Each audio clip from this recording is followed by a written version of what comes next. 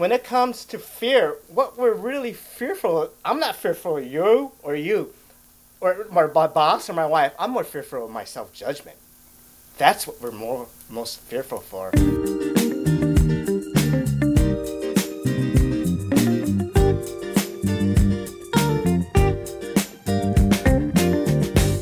Welcome to 80/20 Endurance. That was some real hard truth from Jackson Yee, not the last you'll hear from him in this episode.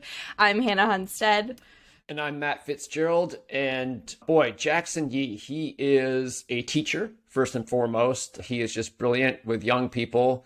He's a lifelong athlete and just kind of all-around fitness nut, I guess you could say. He is a trainer and coach now, and particularly focused on mental performance, which he has a real interest in and gift for. He's the author of a couple of books, most notably Suffer Better, which, man, I wish I'd come up with that title. But yeah, Jackson Yee, he's a quote a minute. We could have put anything as our upfront clip from him. I had many an option as I went through and edited this. Jackson Yee hit up your fan mail inbox, which I want to let the viewers know that Matt Fitzgerald has a folder in his email called fan mail. So because I need it.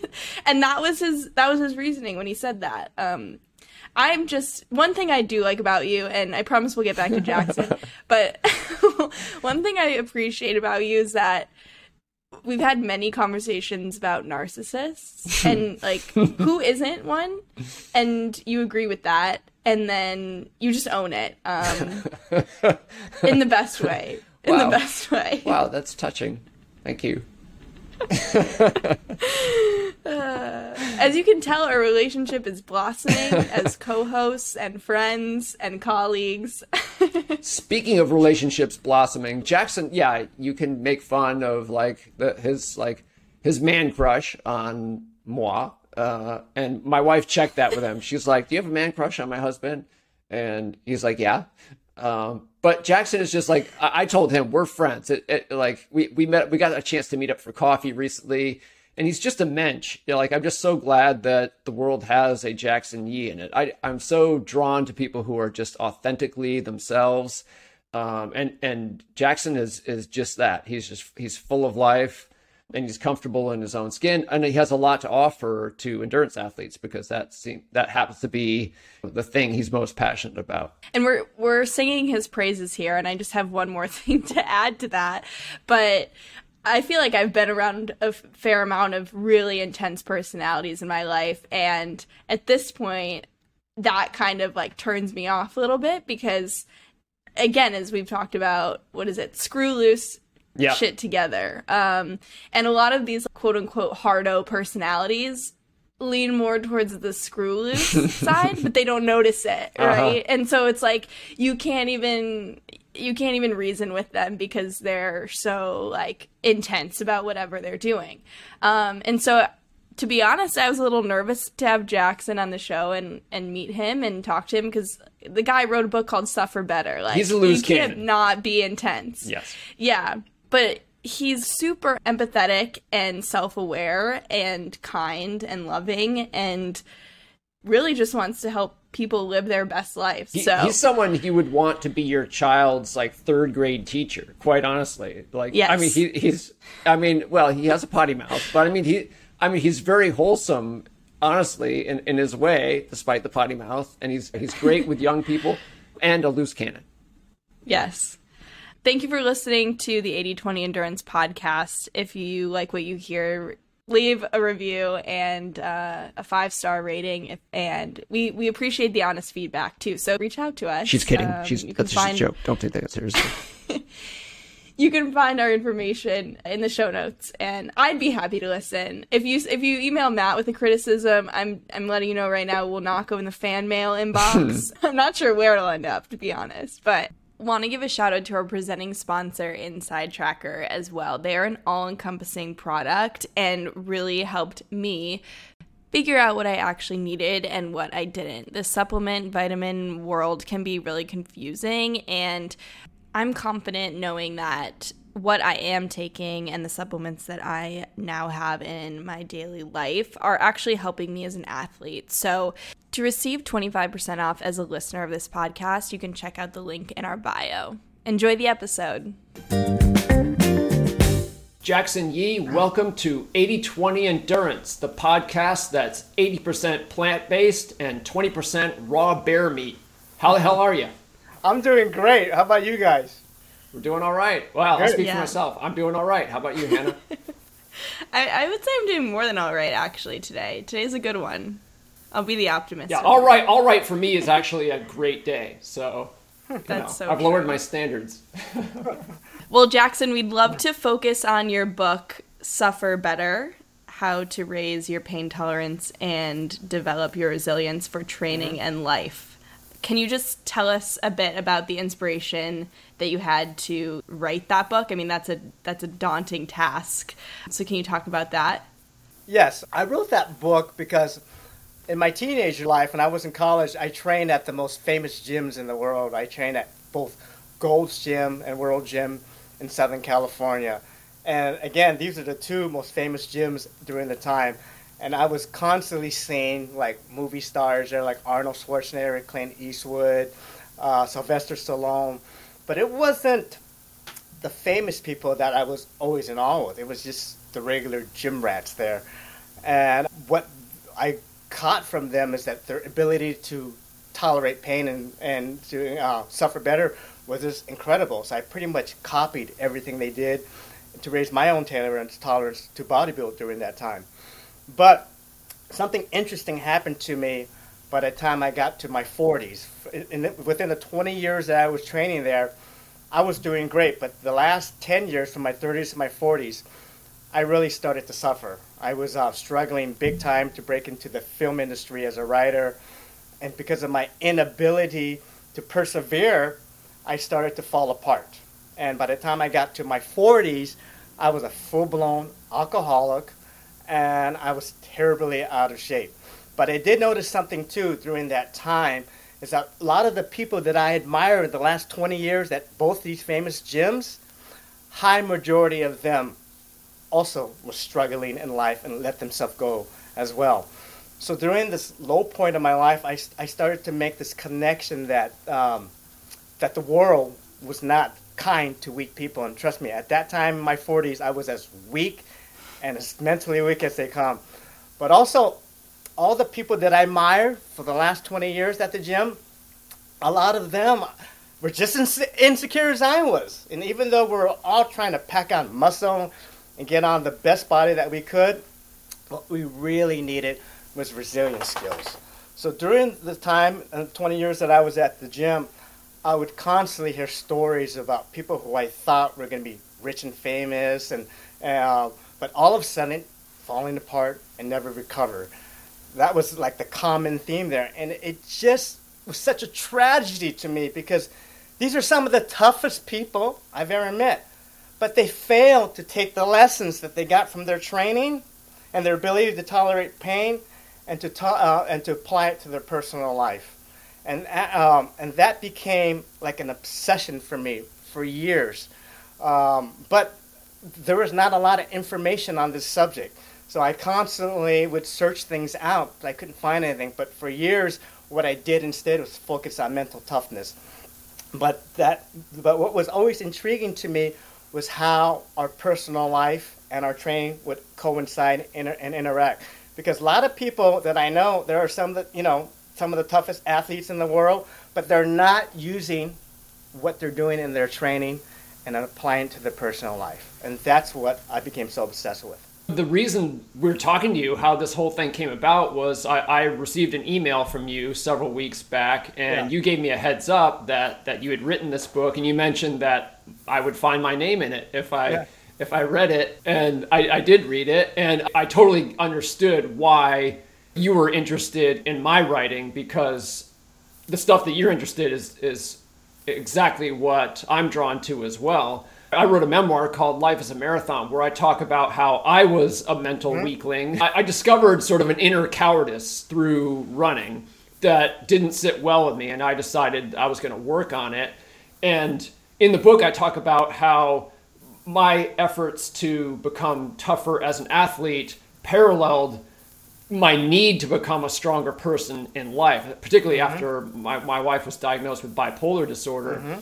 And so there's that same concept of the work you do as an athlete being training for life. The unique contribution that your book makes is that you focus on that bridge and you make the point that it's not automatic, that you can't just like kill yourself in the gym and just say, okay, I'm going to be able to handle anything life throws at me. Yes. That's a great insight to me. So go for it. Yeah, that was exactly the biggest problem. Even right now, you always see on Instagram, people are saying, oh, I'm training for life.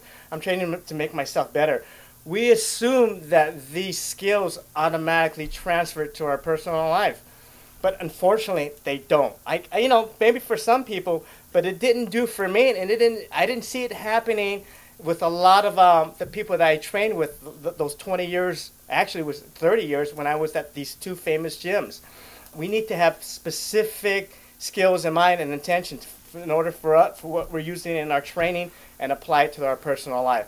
And also, on the flip side, we have to use what we do, the strength that we get in our personal life, and apply it to our training. It has to be intentional. We can't assume it's going to happen.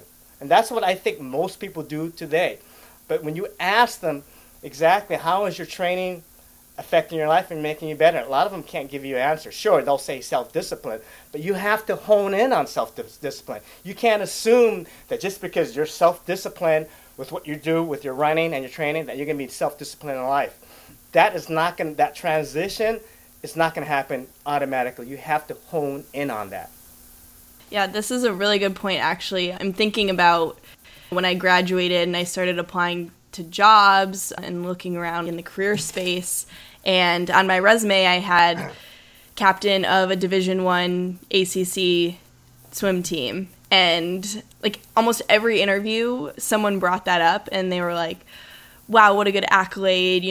This probably transitions into your life. And while I think, yes, there are pieces that do, it's so easy to just look at someone and say, oh, they're an athlete, like they'll get the job done. Matt, you and I have kind of had this conversation off the mic too, that stereotype of being an athlete and being a high caliber athlete, even more so, like that puts a lot of pressure on you in a lot of cases. It's not the case that these people have their lives together outside of the pool, outside of the track, whatever it may be. And that stuff takes a lot of work. But why do you think that people just assume that these athletes kind of have their shit together in their personal life as well? Why do you think that's such a stereotype? Because they spend so much time doing their sport that it's like that's a whole nother piece of work, right? Is their self? Yeah. I mean, just because it's just an assumption. It is an assumption. Just because we see somebody tough on the field, we automatically just assume that they're going to be tough in their regular life. And in a lot of cases, that is probably true, but not always. This is why you see a lot of athletes struggling with alcoholism and drugs and just mental health. Mental health. I think the main problem is that for a lot of athletes, they base their self-esteem on wins and losses. And even though they may be, on that high when you're doing well in your sporting field, whatever you're doing, but wins and losses is a shitty way to judge yourself. I think we need to have a better evaluation about what makes us successful in life. I want to give you toss a compliment at you for your voice in the book, because that email I got from you, I get a lot of those. I always try to encourage people and say yes, they want me to consider writing a cover blurb, or yours was already done. So the yes was, I'll consider reading it. And I love the title, Suffer Better. I mean, that gets your attention. But then when I read it, I'm like, I like this guy's voice. I get it that you spent a long time in Hollywood trying to make it as a writer, because you're good. Thank you very much. I didn't want to let this interview pass without giving a sample of your prose to the people listening. So I'm just gonna pull one out and read it, and then I'll turn it into a question for you. Let's see here. Okay. Having a low threshold for difficulties has made you very incapable and useless. If you continue to lounge around in your comfort zone, you will soon be irrelevant. Unfortunately, that may already be the case. I laughed out loud when I read that. I laughed a lot while I was reading the book. There's another one, I didn't write it down to read to people, but there's another one I laughed out loud at. You said, like, this isn't a feel-good book. In fact, it's probably a feel-bad book. But this is part of the reason I think you and I could hang out, because I really like your voice, and it's very tough love, but it reinforces the message. Like, you're giving people the straight dope, and your style matches the substance. So tell me a bit about that, though, because it's risky, because you could scare people away, you could turn them off, and were you very conscious of that, or can you just not help yourself? I just can't help myself. I have a big mouth, and I have to say what I have to say. And to be honest, this was my third book, and my reader said this is actually the kindest voice that I had. In the other books that I wrote, the two other books, I was, I guess, a lot harsher. But that's just what comes out of me, especially when I write it. It's my alter ego. You've toned it down. So what I just read was the toned down. Yeah. That's the nicer version. That's the nicer version of Jackson. But I remember actually writing that part because it was during the pandemic. And everybody was around me with whining and complaining about how, this is terrible and I'm getting worse. And yeah, the pandemic was awful. Yes, it was terrible. But you know what? That's no excuse for you to sit on your lazy ass and just to watch Netflix every day. You got to get out and do something. And I was really getting frustrated at that time because as a trainer, that was the biggest excuse that I had. And also, I was teaching at the time with kids. And I just noticed how so many people were falling apart and lacking resilience in life. And it started to worry me. It actually frightened me because in terms of our evolutions as human beings, we were built on strength, on challenges. But with the epidemic coming up, it gave an excuse for people to be weak. And I started to wonder, what's going to happen to our world in the next generation? It seems like every generation is getting more fragile than the previous one. And, what's frightening is the studies have shown even the testosterone levels for boys now are dropping. Boys now are less of a man than their dads were and than their grandfather. That's how bad it's beginning. Oh, so, no. This does not bode well for me in the dating world. Yeah, okay. So that's when I wrote that. And to be honest, as horrible as the pandemic is, it didn't frighten me as much as a pandemic of, people being fearful in life. Only because I used to be a lifelong former coward, and I used to let my fears dominated me. But I knew that look when I started talking to people during the pandemic. They had that same look of apprehension and hesitation that I had for years, until I got to find my courage by breaking through pain. But that's when I wrote that comment that down the line, who knows what could happen if we all just remain snowflakes and weak and avoid painful challenges in life. You mentioned in the beginning of the interview that you were age 40, what was it? When you kind of like had this breaking point? Yes. And you were looking, is that right? And you were looking around the gym and you noticed people similar age at this breaking point as well. Do you think that there's like a trend with that sort of like quote unquote midlife crises? Do you think people in their 20s and 30s have more gumption or whatever it is? Or do you think it's just generations? Absolutely not. And it can hit anyone whenever? I think the biggest problem is that we all just lack resilience skills. Nobody taught me how to be tough. I didn't get a manual. I mean, my parents, I was the only son of Chinese immigrant families. So if you know anything about the Chinese culture, they spoil their only son. That was me. So I grew up extremely coddled and spoiled. I just think we just lack those resilience skills. And I think we need that more than anything else.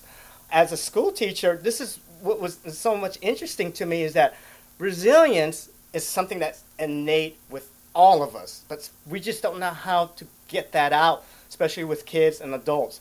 I'll give you an example of what I'm talking about. Last year during the pandemic, my principal asked me to do the morning meeting, something very motivational, because I was known for that with the school I was working at.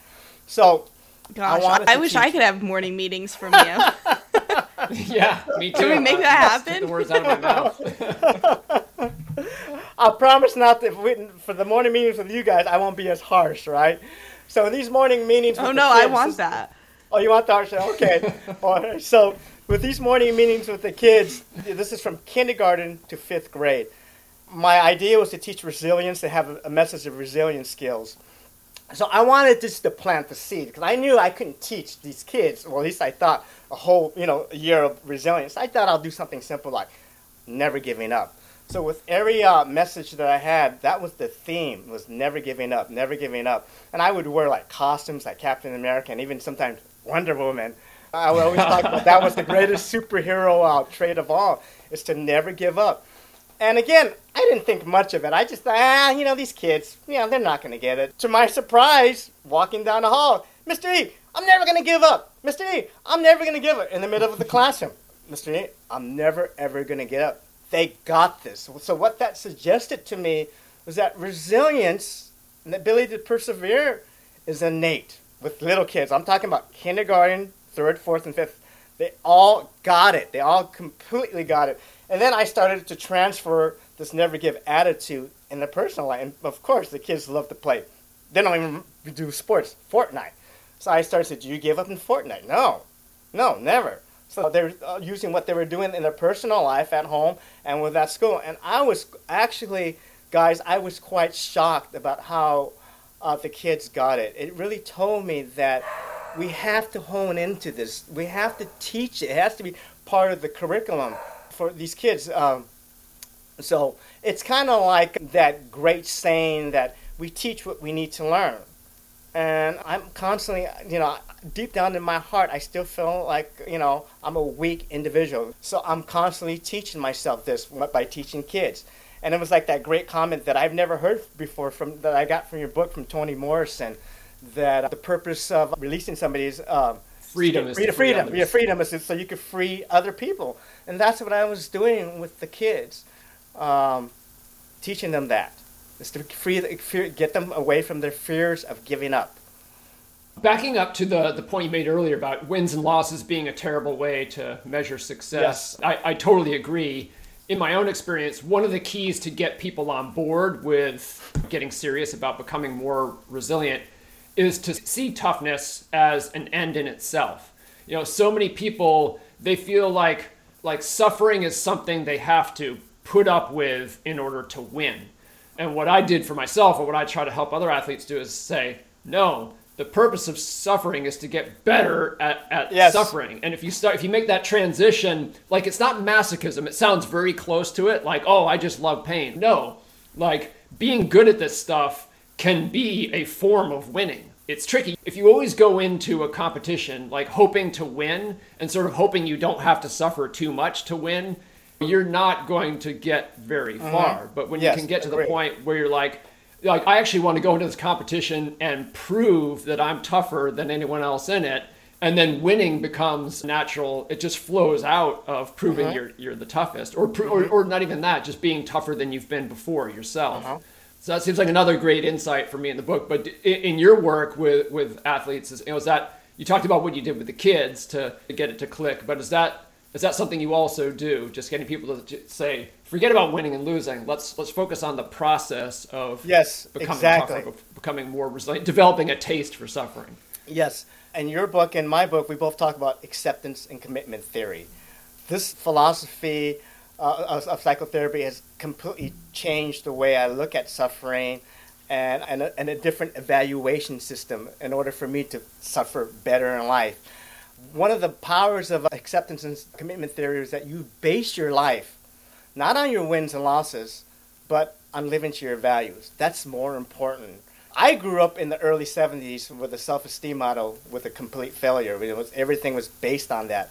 But acceptance and commitment taught me to value myself differently on the values that I have. And this is what I teach to my clients, and this is what creates more resilience. I'll give you a great example of what I'm talking about. One of my top values is, of course, mental toughness and courage. A while back, I was attempting to do a 450 deadlift, and I completely failed at it. In the past, I would have, called myself all sorts of bad things. You're a loser, you're weak, you're an idiot.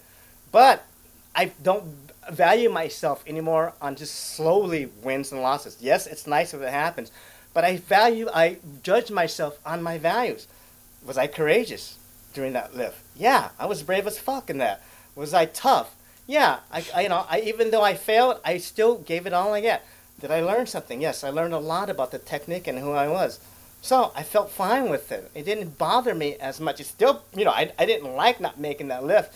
But by showing myself more compassion, but by living to my values, it created more resilience to me instead of like being down on myself after, which I normally would have done in the past. But now I just saw it as a process, and I still saw it as a win because I was living to my values. And that's what I try to teach most of my clients in terms of resilience. You can't you can't evaluate yourself as an athlete on your wins and losses because you just put too much pressure on yourself, and it's really impractical to think that's the way to judge yourself. It's a shitty way to evaluate yourself. We have to come up with a better system, and with acceptance and commitment theory, learning to use my values and what I stand for and living up to that is a much more effective way. So this brings up a thought that I actually had this morning, randomly enough. But my generation is seemingly like very obsessed with self-care, and self-care can mean so many different things to so many different people. Sure. And in my opinion, it's used as an excuse a lot. Like, I didn't do my workout today because I was tired, but like that's a self-care moment for me. When can you actually be compassionate with yourself, like you were just talking about, when you need to be? Like, what's that line look like for you? And follow-up question for that too is, are you only compassionate with yourself when you like completely empty your tank every single time? Because it sounds like when you were doing that lift, like that was all you could give, you gave it your all. But what about times when you maybe didn't give it your all? Like, how do you respond to that? Yeah. Or do you just give it your all the time? No, I practice the 80-20 rule, like you guys. So, yeah, there's a lot of... Good plug. Yeah, thank you very much. That question has a lot of layers, and if I don't answer them all, please repeat them back to me, because there's a lot of things I want to talk about there. What I consider a superhuman skill is being honest with yourself, because we are not honest with yourself, and this is one of the things that you have to have a skill on. So if there's a time in my life where I don't want to train, I was like, oh no, I need to take the day off because for self-care. Now, if I'm really tired and exhausted and have an injury, that's great. But we know, the mind is the biggest asshole and the liar in your life. And part of the skill of being mentally tough and resilient is that you got to be able to decide when your mind is lying to you. It's trying to catch you in and get you caught in that. It's not easy to do. It takes a while, but it comes down to you have to be able to be honest with yourself in the way you're assessing. Because let's face it, the one thing we do not want to be good at in life is to making excuses. And unfortunately, in your generation, it's a bunch of snowflakes, and here comes the harsh self, and excuse makers. I hear it all the time. But for me, self-compassion is very, very important, only because for the last 10 years, I was all about mental toughness. I'm going to tough this out. I'm going to suffer better in life. But what happened by focusing just on those characteristics, I was missing something. I was missing something else. And when I learned how to be self-compassionate, how to be soft, and how to be more loving, man, I used to think that would weaken me. No, it didn't. It actually opened up and broadened my resources in life. So not only was I tough, but I also could be loved towards the kids that I work with, and be compassionate toward them and to my wife. And that made me more resilient, more than anything else, because by being soft and being hard at the same time, I had different resources depending on the situation that I was in. And to answer your question about being self-compassionate toward myself, it's hard for me because I am hard on myself. And it's like in your book, you talk about sweet disgust, where we get angry at ourselves. Fed up. I do that a lot. And for somebody like me, who was a coward and somebody who ran from fear and was mentally weak, when I catch myself running away from something, when I find myself running and going back to those cowardly habits, I do have sweet disgust in myself, and I do get hard, and it forces me to do things. Now, that might not work for the average person, but I can't afford to backtrack. I can't afford to start running and being a coward again. I can't. As an alcoholic myself, one drink could set me back. One action where I don't confront my fears can set me back. And there's like the saying that we have in AA that no matter how far you're going, you still have one foot in your grave. And that's why I'm so vigilant about when I catch myself running away. But at the same time, this is where honesty and being able to assess yourself comes important. I have a lot of injuries. I'll be 58 this year, and I have to be able to pull back. And I have to be nicer to myself when things like that happen. Because when it comes to fear, what we're really fearful of, I'm not fearful of you, or my boss or my wife. I'm more fearful of my self-judgment. That's what we're most fearful for. And that's why acceptance and commitment theory was so crucial in terms of my ability to find resilience. Because now I realize that my self-judgment is normal. I used to think I was a strange and crazy person, but we all have self-judgment. And that's what acceptance and commitment was able to do for me. It was enabled me to teach me that my mind was very normal and how harsh it is, and also to not look at those harsh judgments as commands or truth. Because we tend to get confused with our thoughts. We think our thoughts are 100% accurate. It's a reflection of how we are. And it's a reflection of how other people see us. No, not at all. Thoughts are just thoughts and associations. And even though I still have all these mean thoughts to myself when I'm harsh, I've learned pretty much to distance myself. They're still there. They're never going to go away. You know how many times I heard "you're a loser" today already? I probably heard about 50 times. I hear it all the time, but I just don't believe it as much. I know when my self-talk is telling me, "Yeah, Jackson, you're a loser." I'm like, okay, thank you very much. And I go on. And that's my self-compassion, is to be a little bit more understanding of my crazy mind. And it's probably the same as your mind, Hannah, and your mind, Matt. It's the same thing. Our mind works the same way. One of the other things I really related to in reading your book, I think people have a tendency to, when they're reading something that gives them a different perspective, they don't actually read what's in front of them. They read the next most familiar thing. And so they kind of miss the shades of gray. And I feared for you when I read your book, because you do come on strong. And I imagine other readers perhaps missing some of the nuance and the shades of gray. And you're not like just a no pain, no gain guy. You talk about, we haven't even mentioned this yet, but you talk about 10 specific skills. Earlier, we had that concept of the bridge, like the work you do in the gym or in training to become mentally tougher. Like the only way that's going to translate into your life generally is if you build a bridge that moves those skills from one domain to another. And for you, there are 10 of them. There are 10 skills, and they're not all like meathead, hardcore, knuckle dragger type of stuff. In fact, one of them, I've got them in front of me here. Number 9 is thinking of others. Yes. So that sounds kind of touchy-feely and new agey. Talk about that one just as an example of kind of the balance that is in the message of your book. Yeah. Thinking of others, this is when you're in the midst of an adversity and you think how your actions can have a positive or negative influence on the people in your life. When you connect to others and think about them, especially the people that you love, you raise your threshold to pain big time. In other words, it's hard to give up when you know that people that you love are dependent on you. When I first did the research for this book, this concept actually surprised me the most, because I'll be honest with you, I used to think that love was a hindrance, that it would weaken you and soften you up. But doing this research, I was completely wrong. In fact, if you want to be a badass warrior, you got to have love at your side. You got to have love in the center of your heart. In a lot of ways, the Beatles and those damn poets are right, because love is all you need.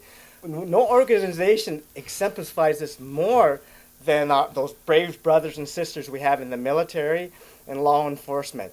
Now, it is very common for soldiers and police officers to say they're willing to take a bullet for their partners. And if you ask these same police officers and soldiers what you're most afraid of, they're not going to say, most likely, "Oh, I'm afraid of dying." What they're going to say instead is, "I'm afraid of letting my teammates and my partners down." I mean, to me, That is the greatest sign of love. When you think of other people that you love, it just pushes you to do incredible things and, again, to tolerate more pain. I'll give you an example of how thinking of others and love really helped me overcome my worst adversity. It was during a time when I was embarrassing. I was having major issues with the IRS, and the whole situation was so emotionally draining and financially draining. It just bankrupted me and my girlfriend at the time. And we, many times during this crisis I was having with the IRS, we were completely broke and starving. And I remember this one moment where we had no food, and Diane was at the kitchen table, and she was counting her pennies and nickels and just stacking them up just to, potentially feed both of us. And just seeing that, it's just, I vowed to myself after that moment that I was going to stop feeling sorry for myself, that I was going to get off my lazy ass and do whatever I can to help that woman that I was loving instead of having her count her damn pennies.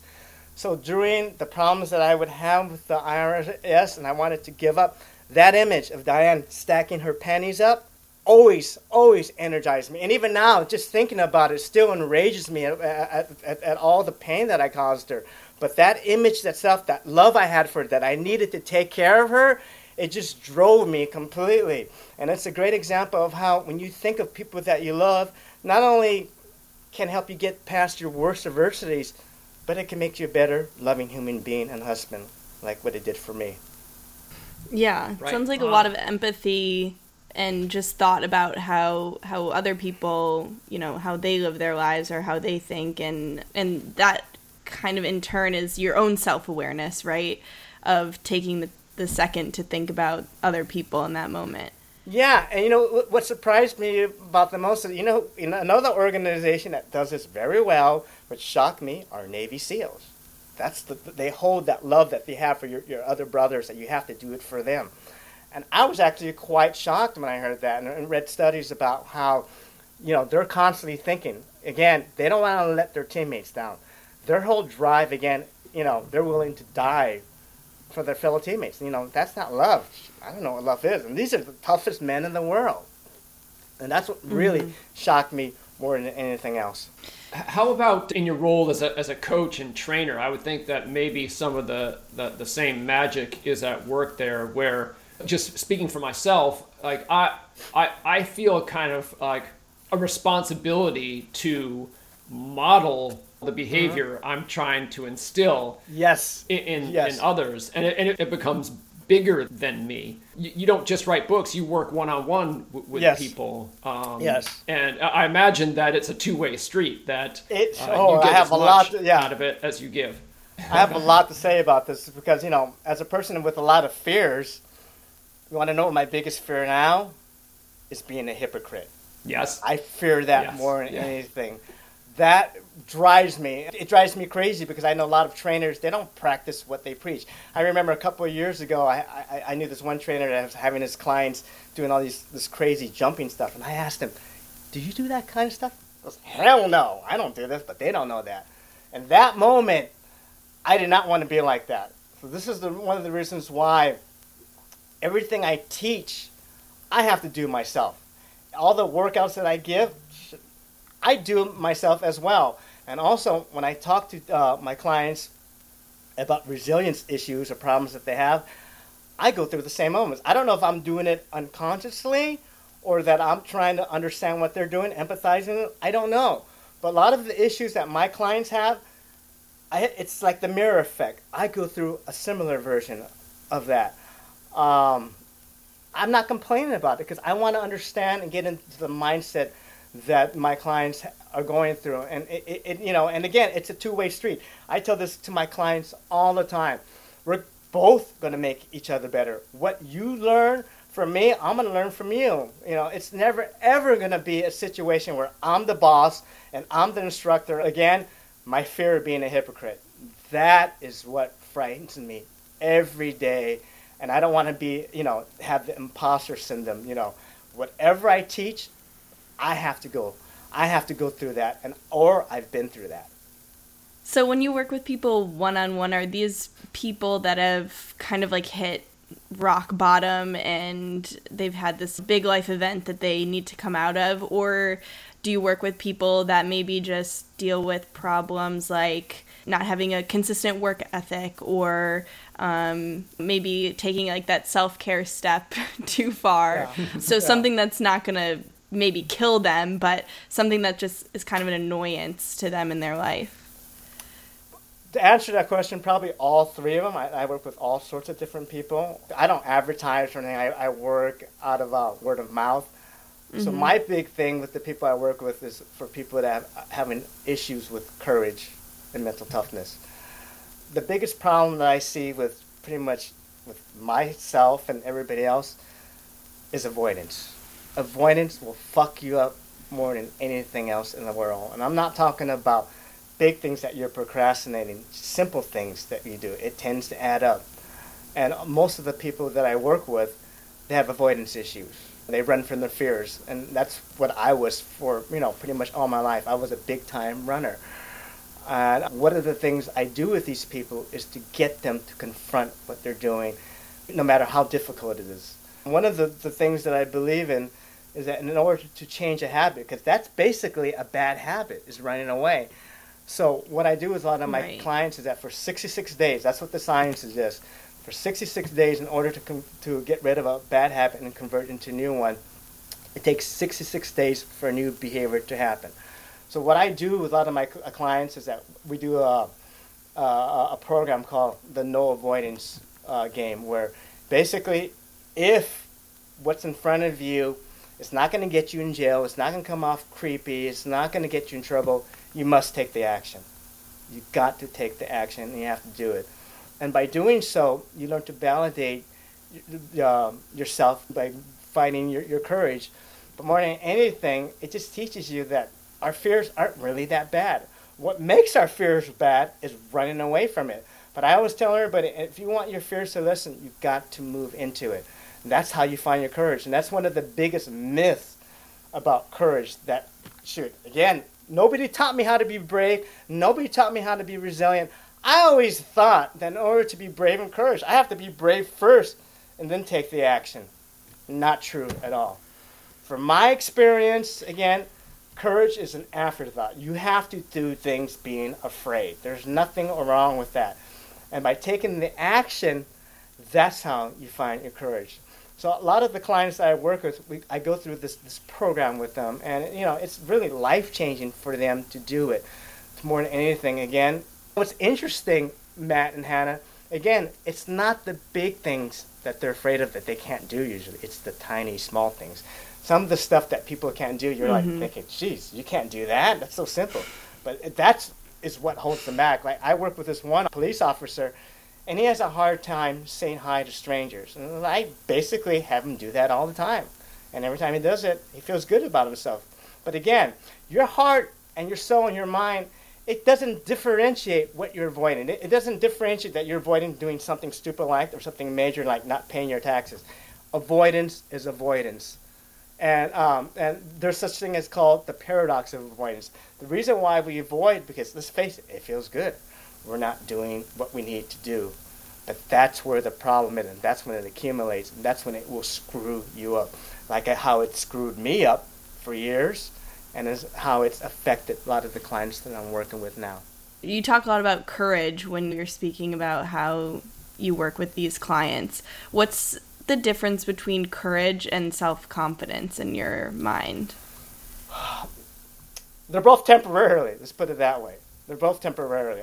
We think courage and self-confidence is something that it's going to stay with you forever. No, it doesn't. They're both very temporary.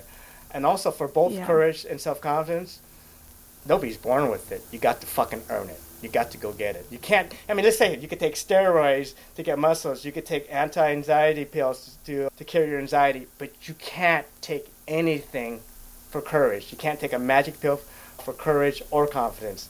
The only way to get those things is that you have to take actions and do things that you're afraid of, that you feel uncomfortable. And by doing that, that's how you establish your sense of courage and confidence.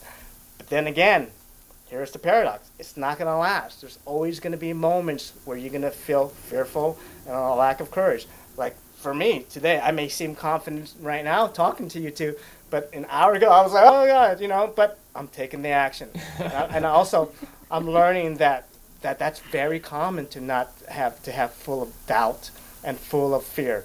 But here's the thing again, I'm able to distance myself from those thoughts. When my thoughts are telling me, oh, you're going to fail, you're going to lose, I just say hi to it. Really, I just kind of like distance myself. I kind of welcome it.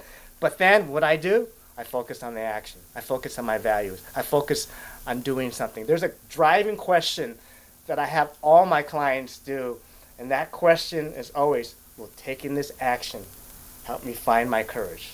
If the answer is yes, then you better do it. If the answer is no, then you don't have to. But that driving question, a lot of the clients, they mold it to fit their own needs. Will taking this action help me become the woman that I need to be? Will doing this run will help me become the brave athlete I need to be?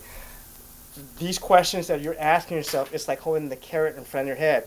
But they're great because they confront you on what you want to be in life. I want to be a courageous person. Mm-hmm. So I have to take the action. I know what matters to me because of my values again. I know what I stand for. I know what kind of the person I want to be. So those are the questions that you must have to ask yourself instead of the negativity that's running around your mind. Oh, you're going to fail at this. You're going to lose her. Counteract it. And this is one of the other things I've discovered in my research. Talking out loud. I'm a huge proponent of out loud instructional self-talk. I have my clients saying things out loud constantly. So this is different than the traditional positive self-talk. If endurance athletes weren't crazy enough. Yeah, right? Yeah. Here we go. Yeah, I can see you running and talking to yourself, but it works. There's something magical that happens when we talk to ourselves. It just affects our behavior. Now, the problem with traditional positive self-talk, I love it, don't get me wrong. Positive self-talk works. But the problem with positive self-talk is that we're prone to having an argument with ourselves. Correct? Let's face it. Your mind is the biggest asshole you know. Sooner or later, if you're in a crisis situation, if you're in a competition, it's going to go and work against you. It's going to give you a whole list of why you're going to fail. It's going to call you all sorts of mean and nasty things and tell you you're a failure. But out loud instructional self-talk counters this because, you know, when you talk to yourself out loud, you're basically talking to your subconscious. And let's face it, according to a lot of the studies, it's our subconscious that really controls our actions. But here's the real kicker of it all. You know, a lot of these people, again, I love positive self-talk. But the people that are proponents of just positive self-talk, they believe that we can control our thoughts. BS. You cannot control your thoughts. And we all know as soon as your inner bully intervenes, you can't stop all the BS that you say to yourself. You can't stop all the nasty things that your mind is saying about you to you. No control. But what you are in control of are the words that come out of your mouth. What you are in control of things that you say to yourself. Now, I'm not suggesting that you have to have a long and drawn-out conversation where you're walking down the street and you're talking like a crazy people. I do that. But what I am advocating is that you say positive mantras to yourself out loud.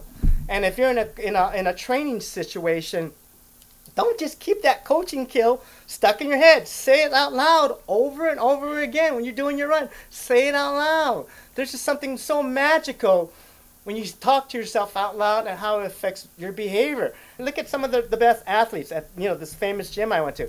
I used to see some of the best athletes, Kobe Bryant, who, oh my God, one of the nicest human beings in the world, constantly talk to himself. Andre Agassi, you see him, playing. He's always yelling and talking to himself.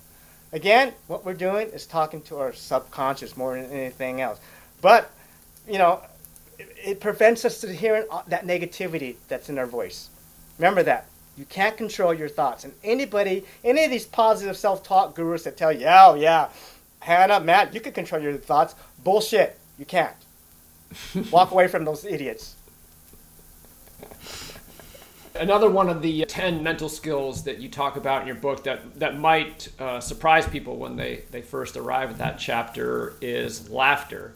Oh, yeah. This is why you and I could hang out, because for me, that's a major survival skill. My dad was just diagnosed with Parkinson's disease, and what led up to the diagnosis was 36 hours from hell. He was not doing well. We didn't know what was going on, and it was this whole big ordeal. We came out the other side of it, and I dropped him off at his apartment. I checked, "Are you okay? You can call me when you need me." And the last thing I said to him is, "Dad, we will get through this." And when I say we'll get through this, I mean this thing's going to kill you eventually. And in the meantime, we'll get through it. People might be horrified by you said that to your dad, but like he found the humor of it. And it was this terrible low moment. Taking a chance by trying to throw a funny at him was just the thing. It was just set exactly the right tone, what's going to come ahead. So talk about that. Is that the idea? Was I doing it right? You were doing it right. You get an A+, okay? Yes. Out of all the coping skills in my book, laughter is the one that's most researched and studied, and the evidence is just overwhelmingly positive that it works. On a physical level, when you give yourself a quick chuckle, your body releases endorphins. These, of course, are the pain-killing hormones that flood your system and make you feel good. And on a psychological level, when you tell yourself a joke or something like that, it just has a way of just jolting you out of your bad mood that you're in, get you to think clearer and hopefully finding a possible solution to your problems. Now, I want to make this clear, guys, that I am not suggesting you have to be the next Kevin Hart or that you have to tell knock-knock jokes during your next crisis.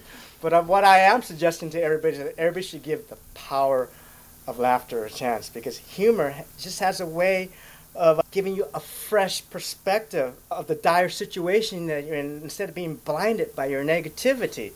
It's an interesting topic of optimism and positivity, but again, being self-aware. Matt, you wrote a blog post on this recently about being optimistic, but being very real about being optimistic. Yes.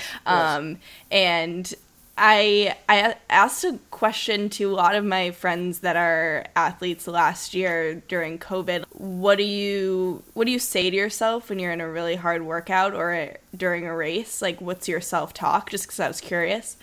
And majority of people's answers were like, "Let's fucking go, Hannah. Like, you're better than this." It was all like negative thoughts and based, which was is totally different from my self-talk. And mine isn't overly positive. It's more like, okay, you're doing this race. This is how you're feeling. It's like almost processing what's happening and trying to stay calm. But I was just shocked that people were so mean to themselves when they were trying to motivate themselves through something really physically challenging. Yes. Did you see that in the gym that you were in or with the people that you work with? And what are your thoughts about that and people's motivation through something really physically challenging? I go through stages where I have very encouraging and positive. Sometimes I'm very mean to myself and gets my ass moving. I use both of them. I know when I need to use that real hard, cruel character in myself to say those big things. I know when to use it. And I know other times when my positive self-talk is very is nicer. Now, here's the thing that I always tell people that's very important when you start to transition what you learn in your training to your personal life. So I tell everybody all the time, listen to what you're saying to yourself and apply it to your regular life. It's usually the same thing. Mm-hmm. But again, what I do want to say is that you have to be honest with yourself. If I have a bad ankle while I'm running, that's not a good thing if I know that it's going to cause an injury. So you have to have that superpower of being honest, and it's about your assessment. But if I'm running and I'm trying to get out of it and becoming a damn weasel like I've done in the past many times, I catch myself. And that's where the sweet disgust, that term that you use in your book, Matt, that's when it really motivates me. Because again, for somebody like me and some of the clients I work with, we can't afford to have moments like this. We cannot afford that. It could just one slip it. Could just pull us back completely. I mean, most likely it won't, but that's the attitude that I have. I have to be vigilant because my lies, I will lie to myself every time when I'm doing something challenging, even for this interview. I was looking forward to it, but I was lying to myself at the same time. And, oh, you know what? My internet's not going to work today. You know what? I might as well cancel. I mean, only because I know myself so well now. I know the self. I know when it's coming. But again, the difference now from how I am now than before is that I just know that these lies and these negativities, my brain and my mind is basically trying to protect me. That's how we evolved as human beings. We have a strong negative confirmation bias. It's trying to protect me from, flopping on this podcast. If I wanted to meet somebody, it'll tell me, oh, that person doesn't want to meet me. What it's basically doing is not trying to get you to not talk to that person, but it's trying to save you. And that's one of the techniques with acceptance and commitment theory. It's called just thank your mind. So when it happens, when my mind is saying all this negative stuff to me, about quitting, I just thank it. So, you know what? Thank you. And I can handle it. And, it diffuses the whole part of that negativity. It's still there. It's never, ever going to go away. But I'm able to focus then on my values. And I ask myself that question. Will continuing this race help me find courage and mental toughness in my life? If the answer is yes, you damn right I'm going to take it. You damn right I'm going to keep running. The opposite of fear is freedom. I have a lot of freedom in my life now. And one of the reasons why I do is because one of the most important skills of mental toughness and resilience, you must have the ability to reframe any negative situation into a positive. And the amazing thing about this is that the more you do this, the more automatic it becomes. So and eventually what you want in life is that when you think back to some of your past painful memories and you shift it to positive moments, what you get is you get both the positivity and the negativity. And that is what gratitude is all about. This is the problem with the positive movement. No, negativity is part of it. They come together, pain and joy, happiness and sadness. They're joined at the hip. In order to be happy. For the athletes listening who haven't been scared off by your tough love, and they're thinking, how do I get more Jackson Yee in my life? What's the answer to that question? How do folks listening get more Jackson Yee? You could email me at sufferbetterwithjackson@gmail.com. I actually, my wife created a link page and everything, but I'm really awful with technology. I'm probably like the only Asian that doesn't know how to use a cell phone or a laptop. I'm terrible with this kind of stuff. But you can contact with me with my email. And for your listeners, please contact me and ask me any questions that you want to. I'll be glad to give you my perspective. Or if anything, at least you guys know I'm funny. So it will help at least shake off that part. Well, we will put your email and that link also in the show notes for the listeners that want some more Jackson Yee. But thank you so much for joining us today. Thank you very much, guys. It was very fun. Whew. Well, I hope you let the honest words of Jackson Yee sink in. Maybe you jotted down some notes during that, but whatever it may be, we just hope you enjoyed this episode. We have a lot of really awesome guests coming up in the next few weeks that we're excited to share with you. So enjoy the rest of your week, and we'll chat next week. Bye.